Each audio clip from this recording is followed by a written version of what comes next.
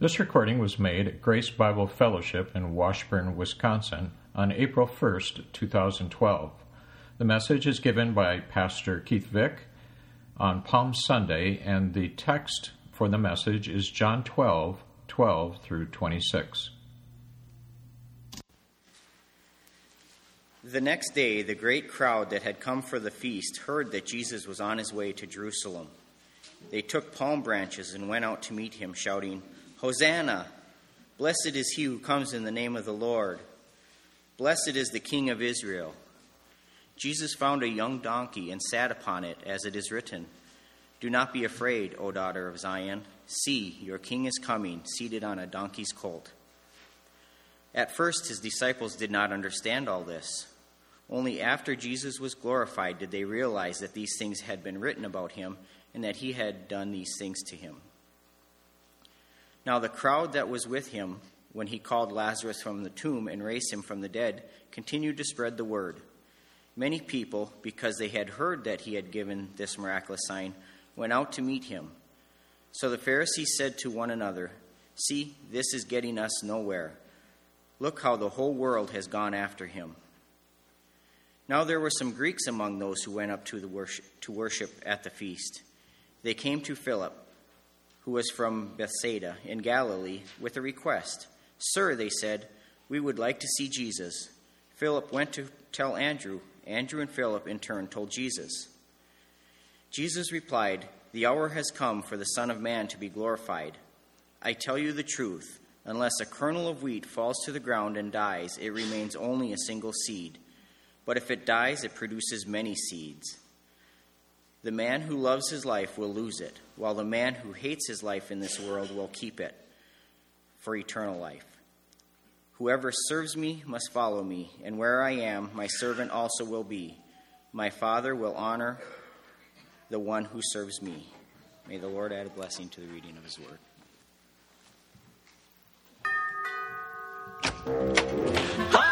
It's your neighbors, Jim and Joanna Sanders. Yeah, we made you some Easter eggs. We sure did. Yeah. Hey, since you're the man of the house, I want to come talk to you mano. Oh, see what he did there? You're a man. Play on words. Whoa. Just take a minute. I don't want to take away from that pagan golf tournament that you're probably watching in there. But it did hit me when I saw the trashy secular Easter decorations that you have outside your house that you probably don't go to church to worship our Lord and Savior except for Christmas and Easter like 68.7% of the rest of the American population. Oh, you're my little math win. None for the neighbors. Stay on track. Well, the reason why we're here is because we wanted to invite you to our Easter services at our church. Now, I've made the plan of salvation into these Easter eggs here, and each color represents something you've done wrong. Sure does. Whoa, he's flatlining. Whoa. What my dear wife is trying to say, when we leave on a Sunday morning to go to church, your car stays out in the driveway, which makes me know that you probably don't go to church unless you're holding a church service in there or something, but I don't think so. So how about you pack up your brood and you come with us to church service on Easter Celebration Sunday, huh? Okay, sure. I mean, my wife and I were just talking about where we would go this Easter, so sure, we'll give your church a shot. Houston, we have a problem. What's the matter? No one's ever said yes to us before. What do we do? Well, we just back away slowly. All right? Okie dokie. Okay, don't look at him in the eye. He could take away your soul. Okay. All right. Well, just leave the eggs in the mailbox. You sure will. Now, the big red one represents your sin. It's the sin egg. All righty. We hope to see you there. We'll save you a seat, okay? Really? No, that's just an intimidation tactic. Okay, toodles.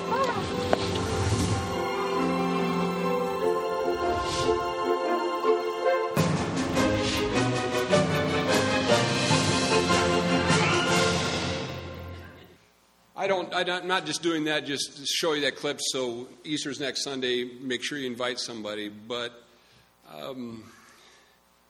could you resonate with that a little bit? And the last words I saw was cut off on the screen. I wish you could have seen it a little bit better. It says, "Be brave."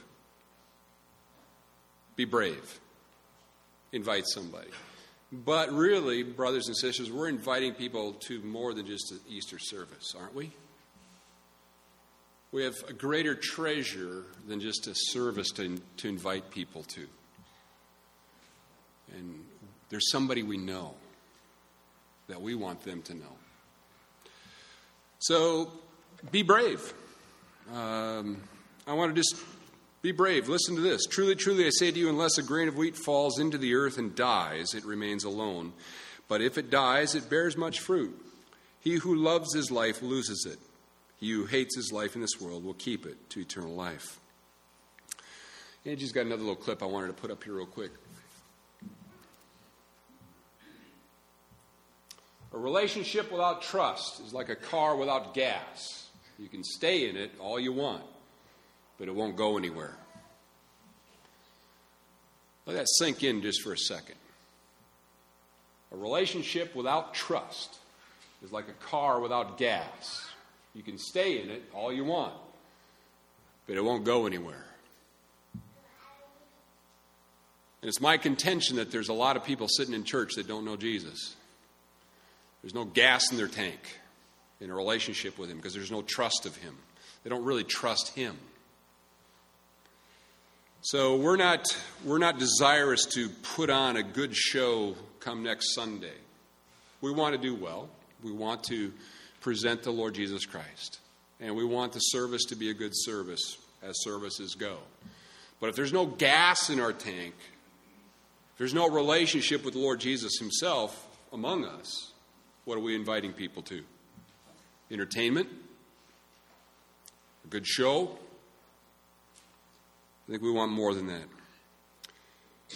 Our brother that was just here last week from Egypt, I wrote a bunch of his quotes down. I'd taken a bunch of notes, and then later this week I gathered them all together again. And one of the little things that he said, what I resonated with, is sometimes we don't trust God because we don't know him. Sometimes we don't trust God because we don't know him. Now, that's a very simple statement. But think about it. Who do you trust? And you tell me if life isn't built on trust. When you go somewhere after the services today and you pull out your wallet and you give a couple dollar bills to somebody to buy something with, what have you just exchanged? Trust. We live on trust. We also die by not trusting the one who is most trustworthy. Jesus' claim of trustworthiness in this section is in his words, truly, truly. I think he uses this phrase in the Gospel of John about 25 times. If you have a King James Bible, it says, verily, verily. But the Hebrew word, or the Greek word, is actually just a Hebrew word. And some of you already know this. Just like when you said Hosanna this morning, that is a Hebrew word that the Greeks took over and said, how do you remember what Brother Krim said about last week? How do you say praise God in Hebrew? Hallelujah. What's the word in the Egyptian? Hallelujah. What's the word in English? Hallelujah. Hosanna is one of those same ones. It's a Hebrew word that the Greeks we don't know what that means, so we're just going to put this together like this. And it's Hosanna. Well, truly, truly is one of those words as well. Jesus says, trust me. And so he uses truly, truly, amen and amen. That's the word. It comes from the Hebrew word, aman. It comes from one place that we can find it. You need not turn there. I'll just read it for you. It's from Deuteronomy chapter 7 and verse 9. It says this, know that therefore the Lord your God, he is God, the faithful God, who keeps his covenant and his loving kindness to the 1000th generation with those who love him and keep his commandments. The faithful God, the Amen God. The one who says he stands behind his word and he says, Amen. So be it. It will be. It stands. He is the God of Amen.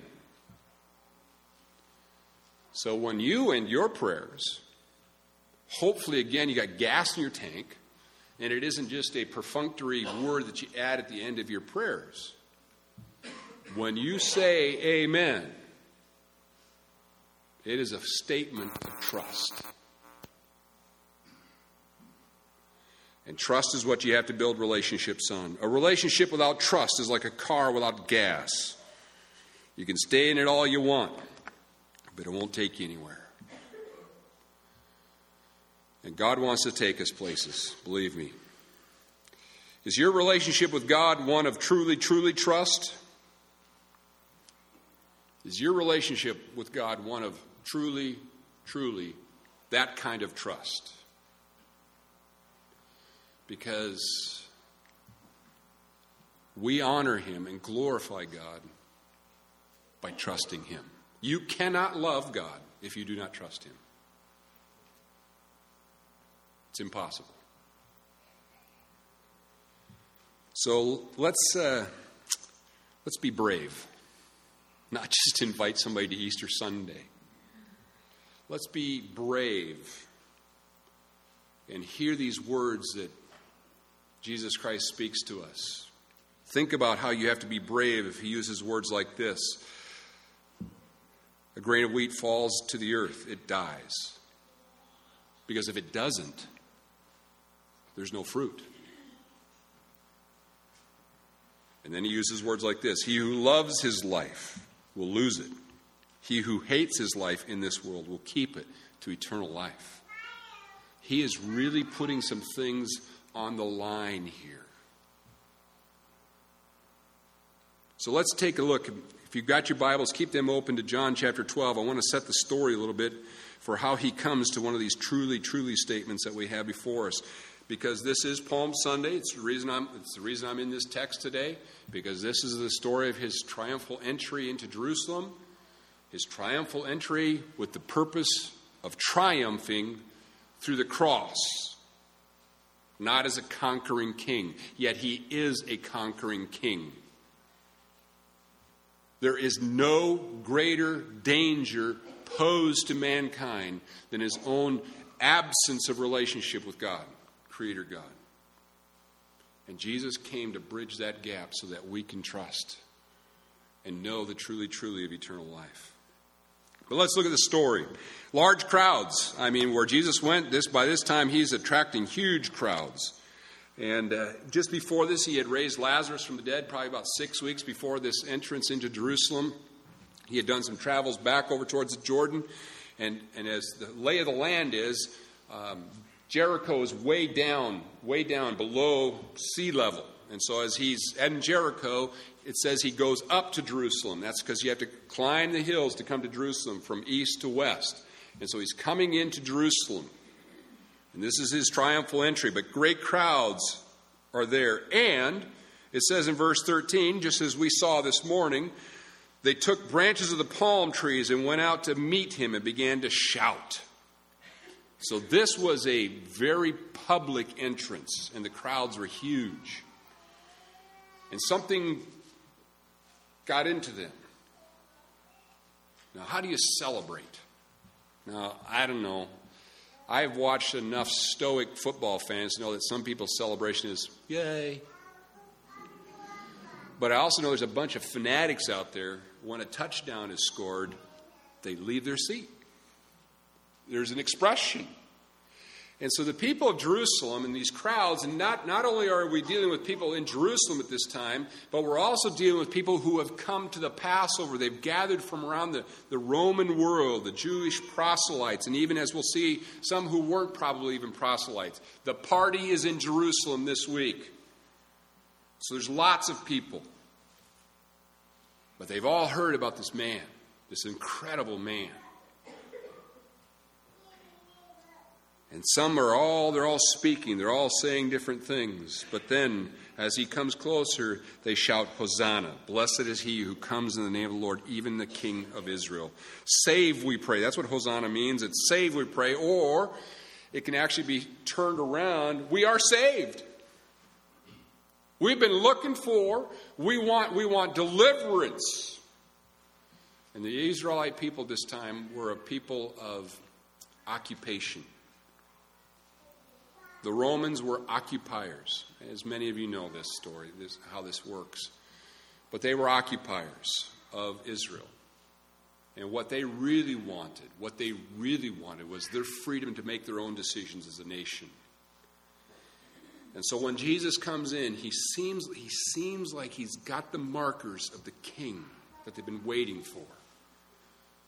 And so they start to just spontaneously cry out, Hosanna, knowing fully well they're drawing from some of the festival hymns of the Psalm 118. The Psalms of Ascent, the Psalms of people that people would sing as they were coming into Jerusalem for the feast. But also promises, prophetic promises of a king they were waiting for. So they save, we pray, we are saved. It's kind of like a mixed voice as they come in. Save us, Lord. And some people go, he's here. This is him. It's got to be him. Nobody else like him. It's got to be him. And so they're shouting Hosanna. And of course, Jesus, very mindful, says in verse 14, finding a young donkey, and we have a better story of that in the Gospel of Mark, how this all comes about. We'll not go there. But he comes into Jerusalem seated on a colt of an ass that has never, the colt has never been ridden before. Because it says in Zechariah that, fear not, daughter of Zion, behold, your king is coming, seated on a donkey's colt. So, what all is happening in the multitude's mind here is mixed. There's hope, but yet there's questions. And I don't know about you, but a lot of life is like that, is it not? Isn't there a lot of hope in life?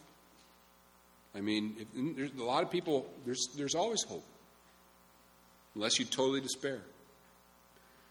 But there's also, on the other side, you don't quite have all the answers yet. And I'm telling you, God brings his Son, the Lord Jesus Christ, for us to trust him. Know him. Build a relationship with him. That is his desire. Verse 16 is an editorial comment. This is the Apostle John, who is basically stepping in as editor, having written this many years after the actual events themselves. These things his disciples did not understand. What didn't they understand? The hosannas, the people shouting this out, the palms and the coming in on a colt and all these things. It just still wasn't quite resonating with them what this was about. But also, the next statement he says here, but when Jesus was glorified, then they remembered that these things were written of him, that they had done these things to him. Very important phrase in the Gospel of John. Was glorified. I still find it sometimes hard to convey the meaning of glorified. It's not the easiest thing to try to grab onto other than examples of glorifying something. If you are we'll use cars. Let's try cars here. Let's say you are a Mopar fan. What are you then? What kind of car do you want? Chrysler, Dodge, that kind of stuff. And you want something with a Hemi in it. And you go to Laverne's garage, which he hasn't seen the bottom of for 15 years.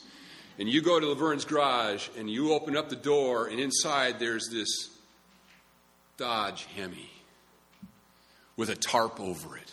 Original paint. Original everything. Now tell me, what are you going to do? Oh, that's nice. Oh, look at this car!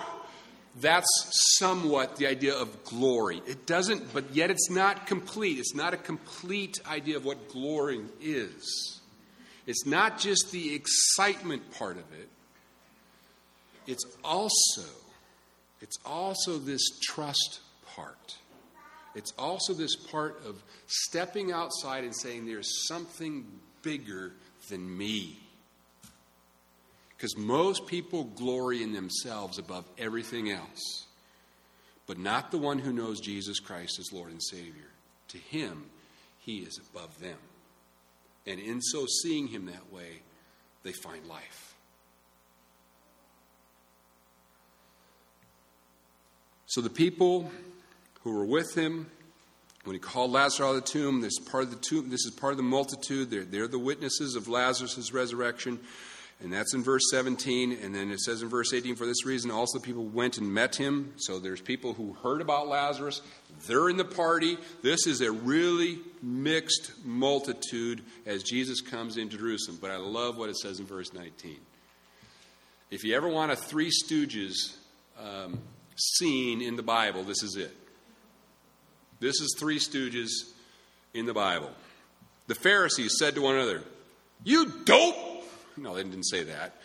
It says, you see that they are all, this is not doing any good. Look, the whole world has gone after him. But it's said in such a way as they're speaking to each other like, it's your fault. No, it's your fault. It's your fault. No, it's your fault. It's your fault. No, it's your fault. I can just see dope slaps going on. You know, look, we've been trying to corner this guy for months now, and here he is coming to Jerusalem, and everybody wants him to be king. What's the matter with you guys? Where's plan A? Where's plan B? Plan C? What? Give us a plan. Nothing's working. This is that opposition. And again, please understand, the opposition came from very religious people. I don't know if you caught it. I hope you caught it.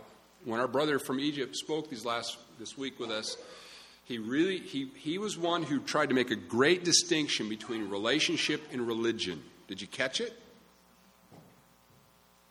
There's lots of religious people out there. They're the ones that are trying to get to God by what they do. Those who know God, the way that he's come in the Lord Jesus Christ, know him by relationship. What he's done for them. Great difference. Huge difference. So the opposition to Jesus here is not from those whose hearts are broken and those kinds of things. They're from very proud religious people who have a certain way of seeing things, and they don't like what Jesus is doing. So they come in, and it's interesting. The next part of the story is as commentators go back and forth. What is this all about? And it says, now there were some Greeks among those who were going up to worship at the feast. These then came to Philip, who was from Bethsaida of Galilee, and began to ask him, saying, Sir, and I love this question, Sir, we wish to see Jesus. We want an audience with him. We want to talk to him. Now, these Greeks, some say that they were proselytes. They were the Greek people who had become proselytes, or they had become pursuers of God through Judaism. Others say that they were just maybe Greeks who were there for the party, like I said earlier. Greeks were known in the world at that time, and I don't know if they're known for that right now, but they were known as the ones who were the most curious of all people. Constantly looking for knowledge, constantly looking for questions and trying to dive into things. If you can read Acts chapter 17 with that in mind, when Paul was on Mars Hill speaking to them, they were always wanting to, what's the newest thing? What's the newest thing? What knowledge? What knowledge? What knowledge? So they may have just been those kinds of people, but they wanted their curiosity satisfied. And there's no better way to get your curiosity satisfied than to go see Jesus himself. So they asked one of the disciples, Philip. Philip is introduced earlier in this gospel, in chapter 1.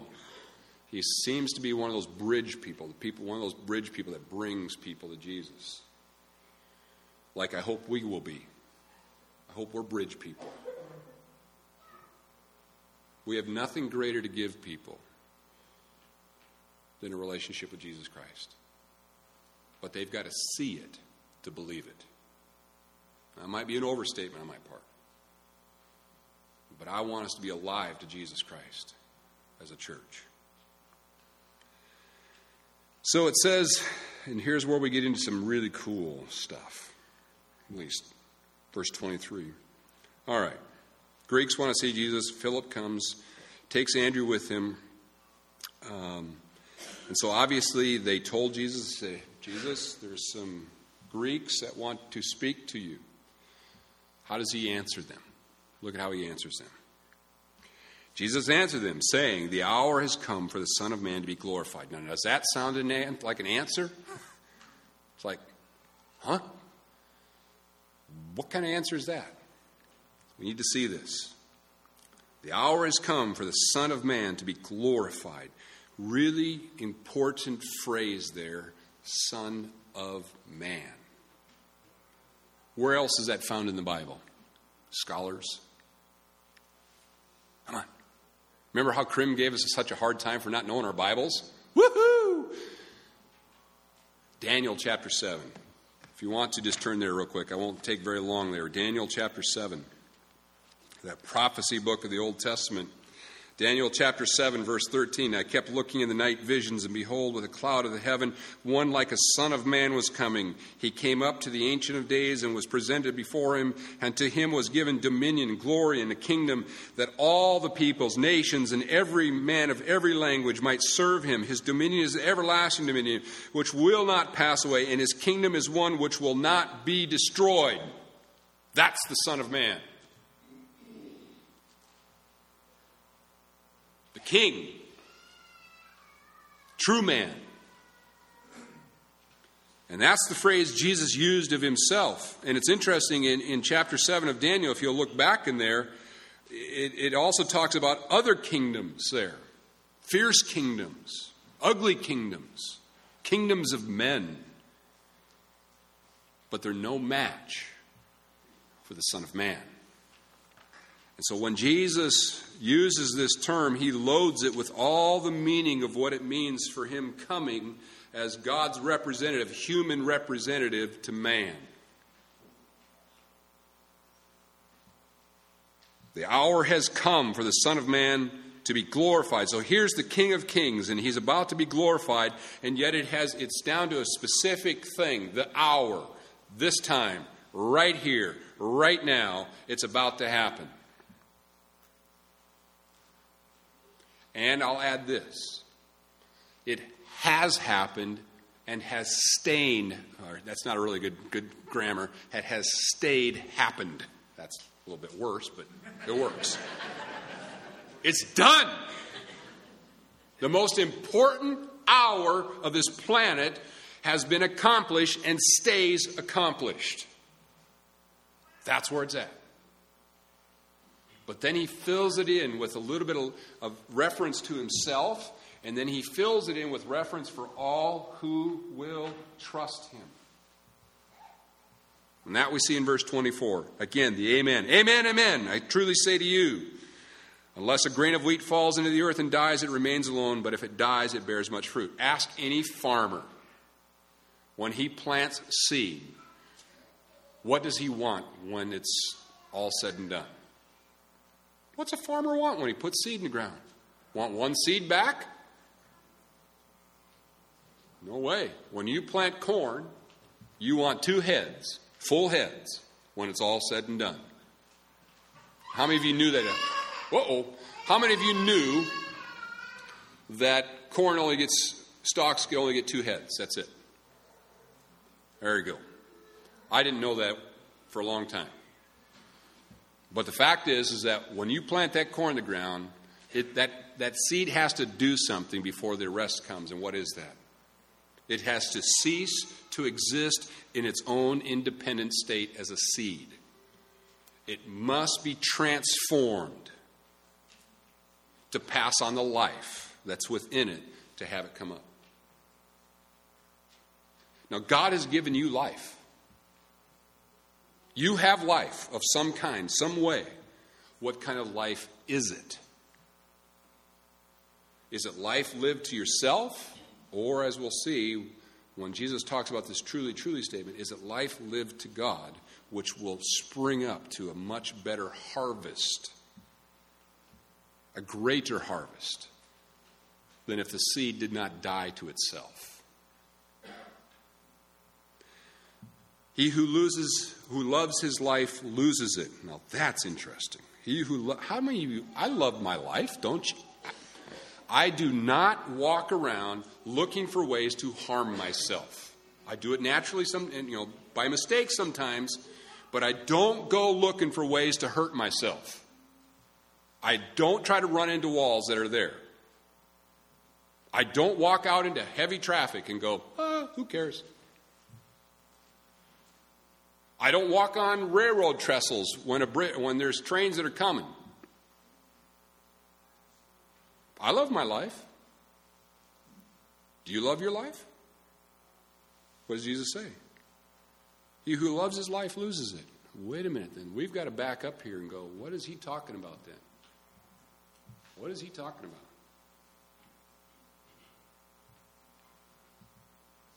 He who hates his life in this world. Hate? Hate my life? Well, now again, what is he doing?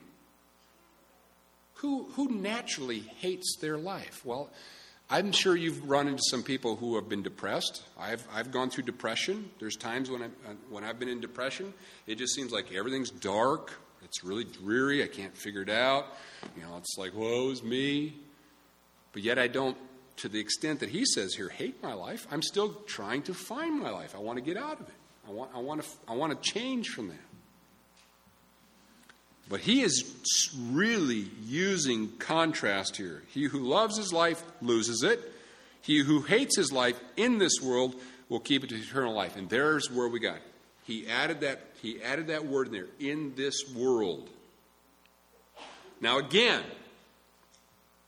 please, when he uses this term, in this world, he's not saying you have to leave this world. Nathan Brown has got to get himself a big old hockey puck that can fly outside our solar system so that he can go find life.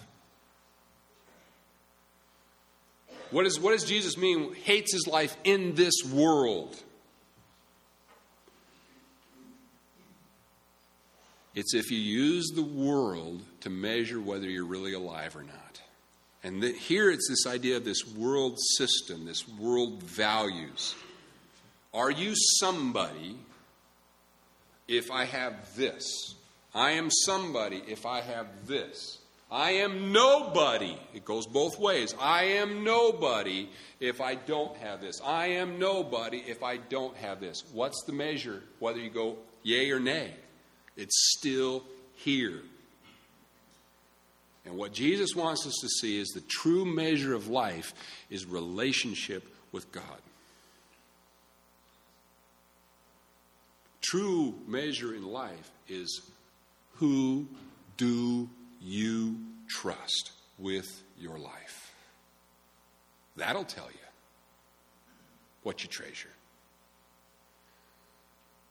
If you're like me, and most of you are, I'm pretty common, we're all common folk. There have been many times in my life I have trusted this. I have trusted the weather.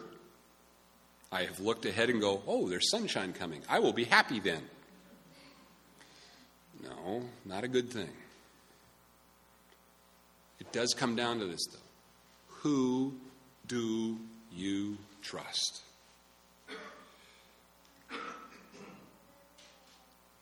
He who loves his life loses it. He who hates his life in this world, in other words, who uses this world to be the measure, whether I won the Mega Millions this week, right? Most people who win the lottery, are they happy? It has been proven over and over again that they're not happy. It's not an argument for playing or not playing the lottery. You have a better chance of being struck by lightning than winning in the lottery. That's how the odds are all stacked up. But because somebody wins, over 100 million people in our country this week paid at least $1. Many with more. But again, it's this world. But this is the promise. This is the promise. He states it that way. He who loves his life loses it. He who hates his life in this world, by that hate he means, in other words, I will, in comparison to trusting God or trusting the world, I will trust God instead. He will find eternal life. That's the statement that he makes. And then he fills it out in verse 26. If anyone serves me, he must follow me. Where I am, there my servant will be also. If anyone serves me, the Father will honor him. The reward is great, Jesus is saying, if you will follow me and serve me. But it really is begun with the truly, truly statement up above. Unless a grain of wheat falls into the earth and dies, it remains alone. There is something about having to die to being independent on our own before God where life comes. There comes a place where interpreting life through the lenses of the world and the things that are offered to us in this world compared to the things that are offered to us by God has got to be the thing that changes us, moves us.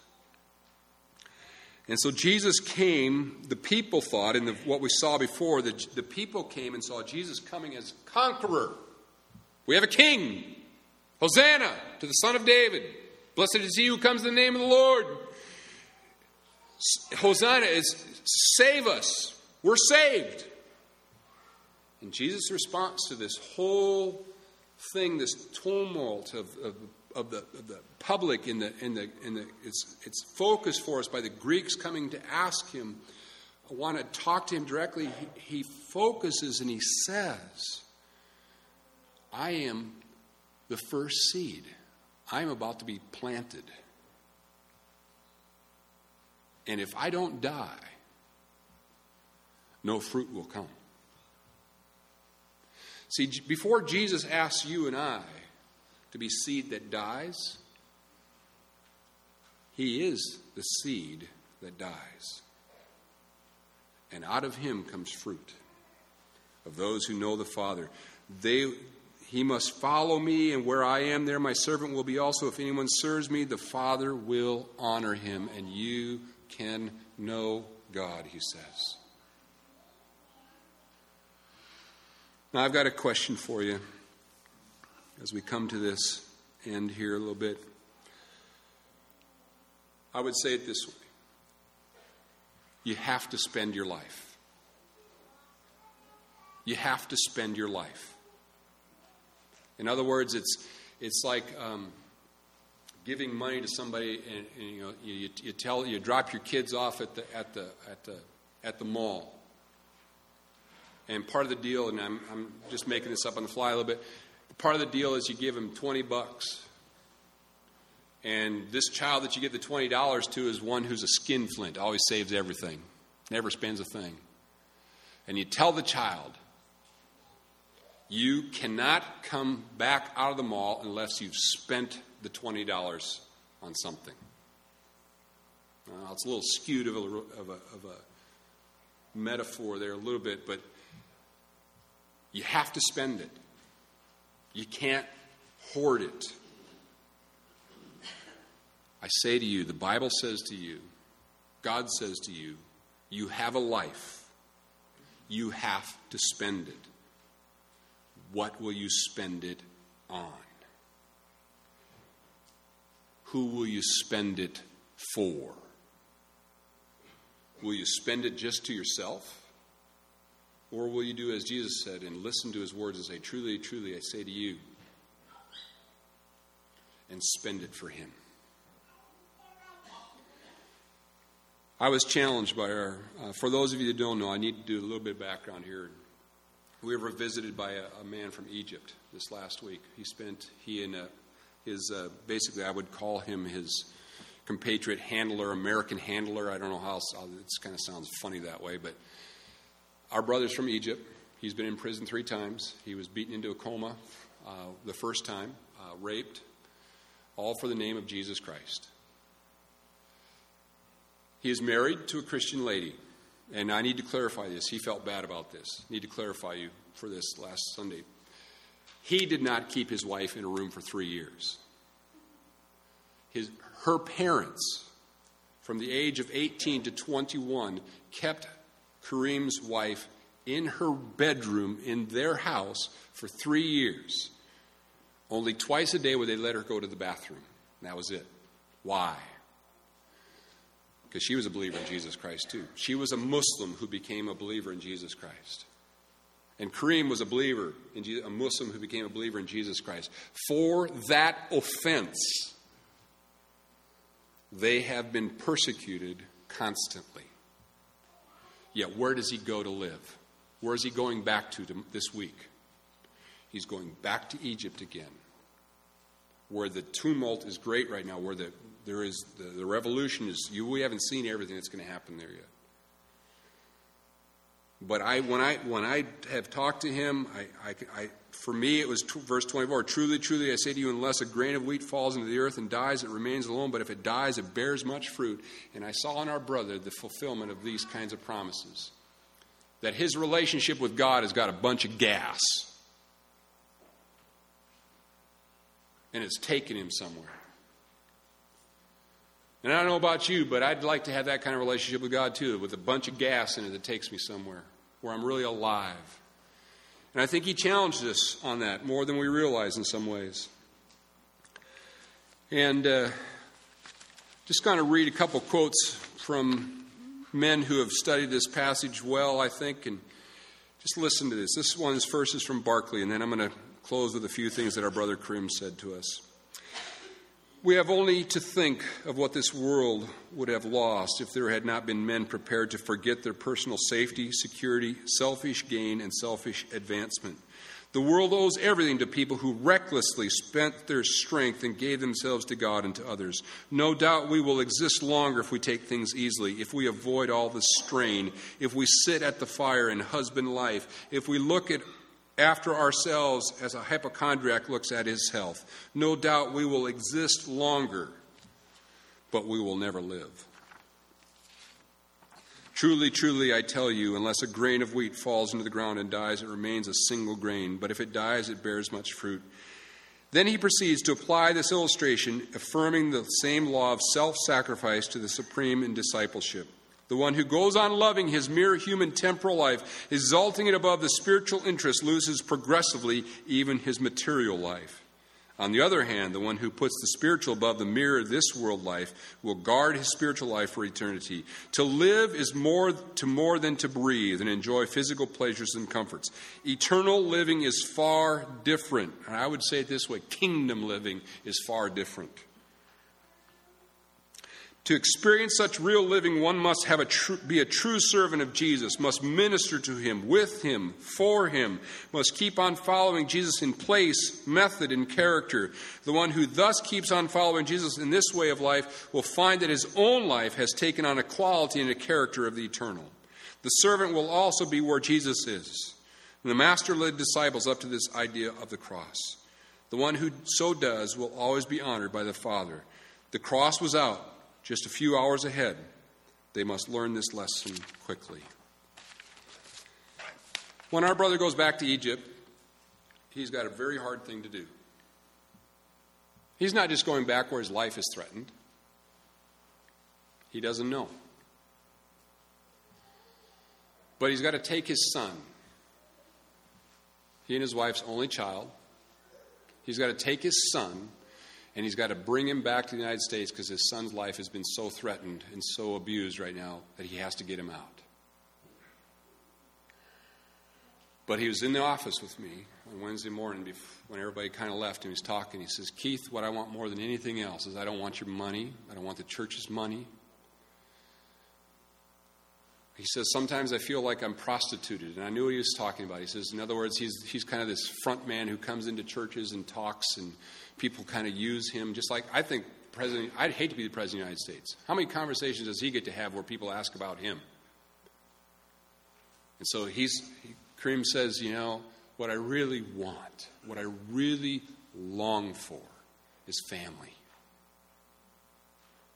Now think about this. This is a man whose own parents have said he is as good as dead. His in-laws have said to them, you are as good as dead. And now he's got to take his son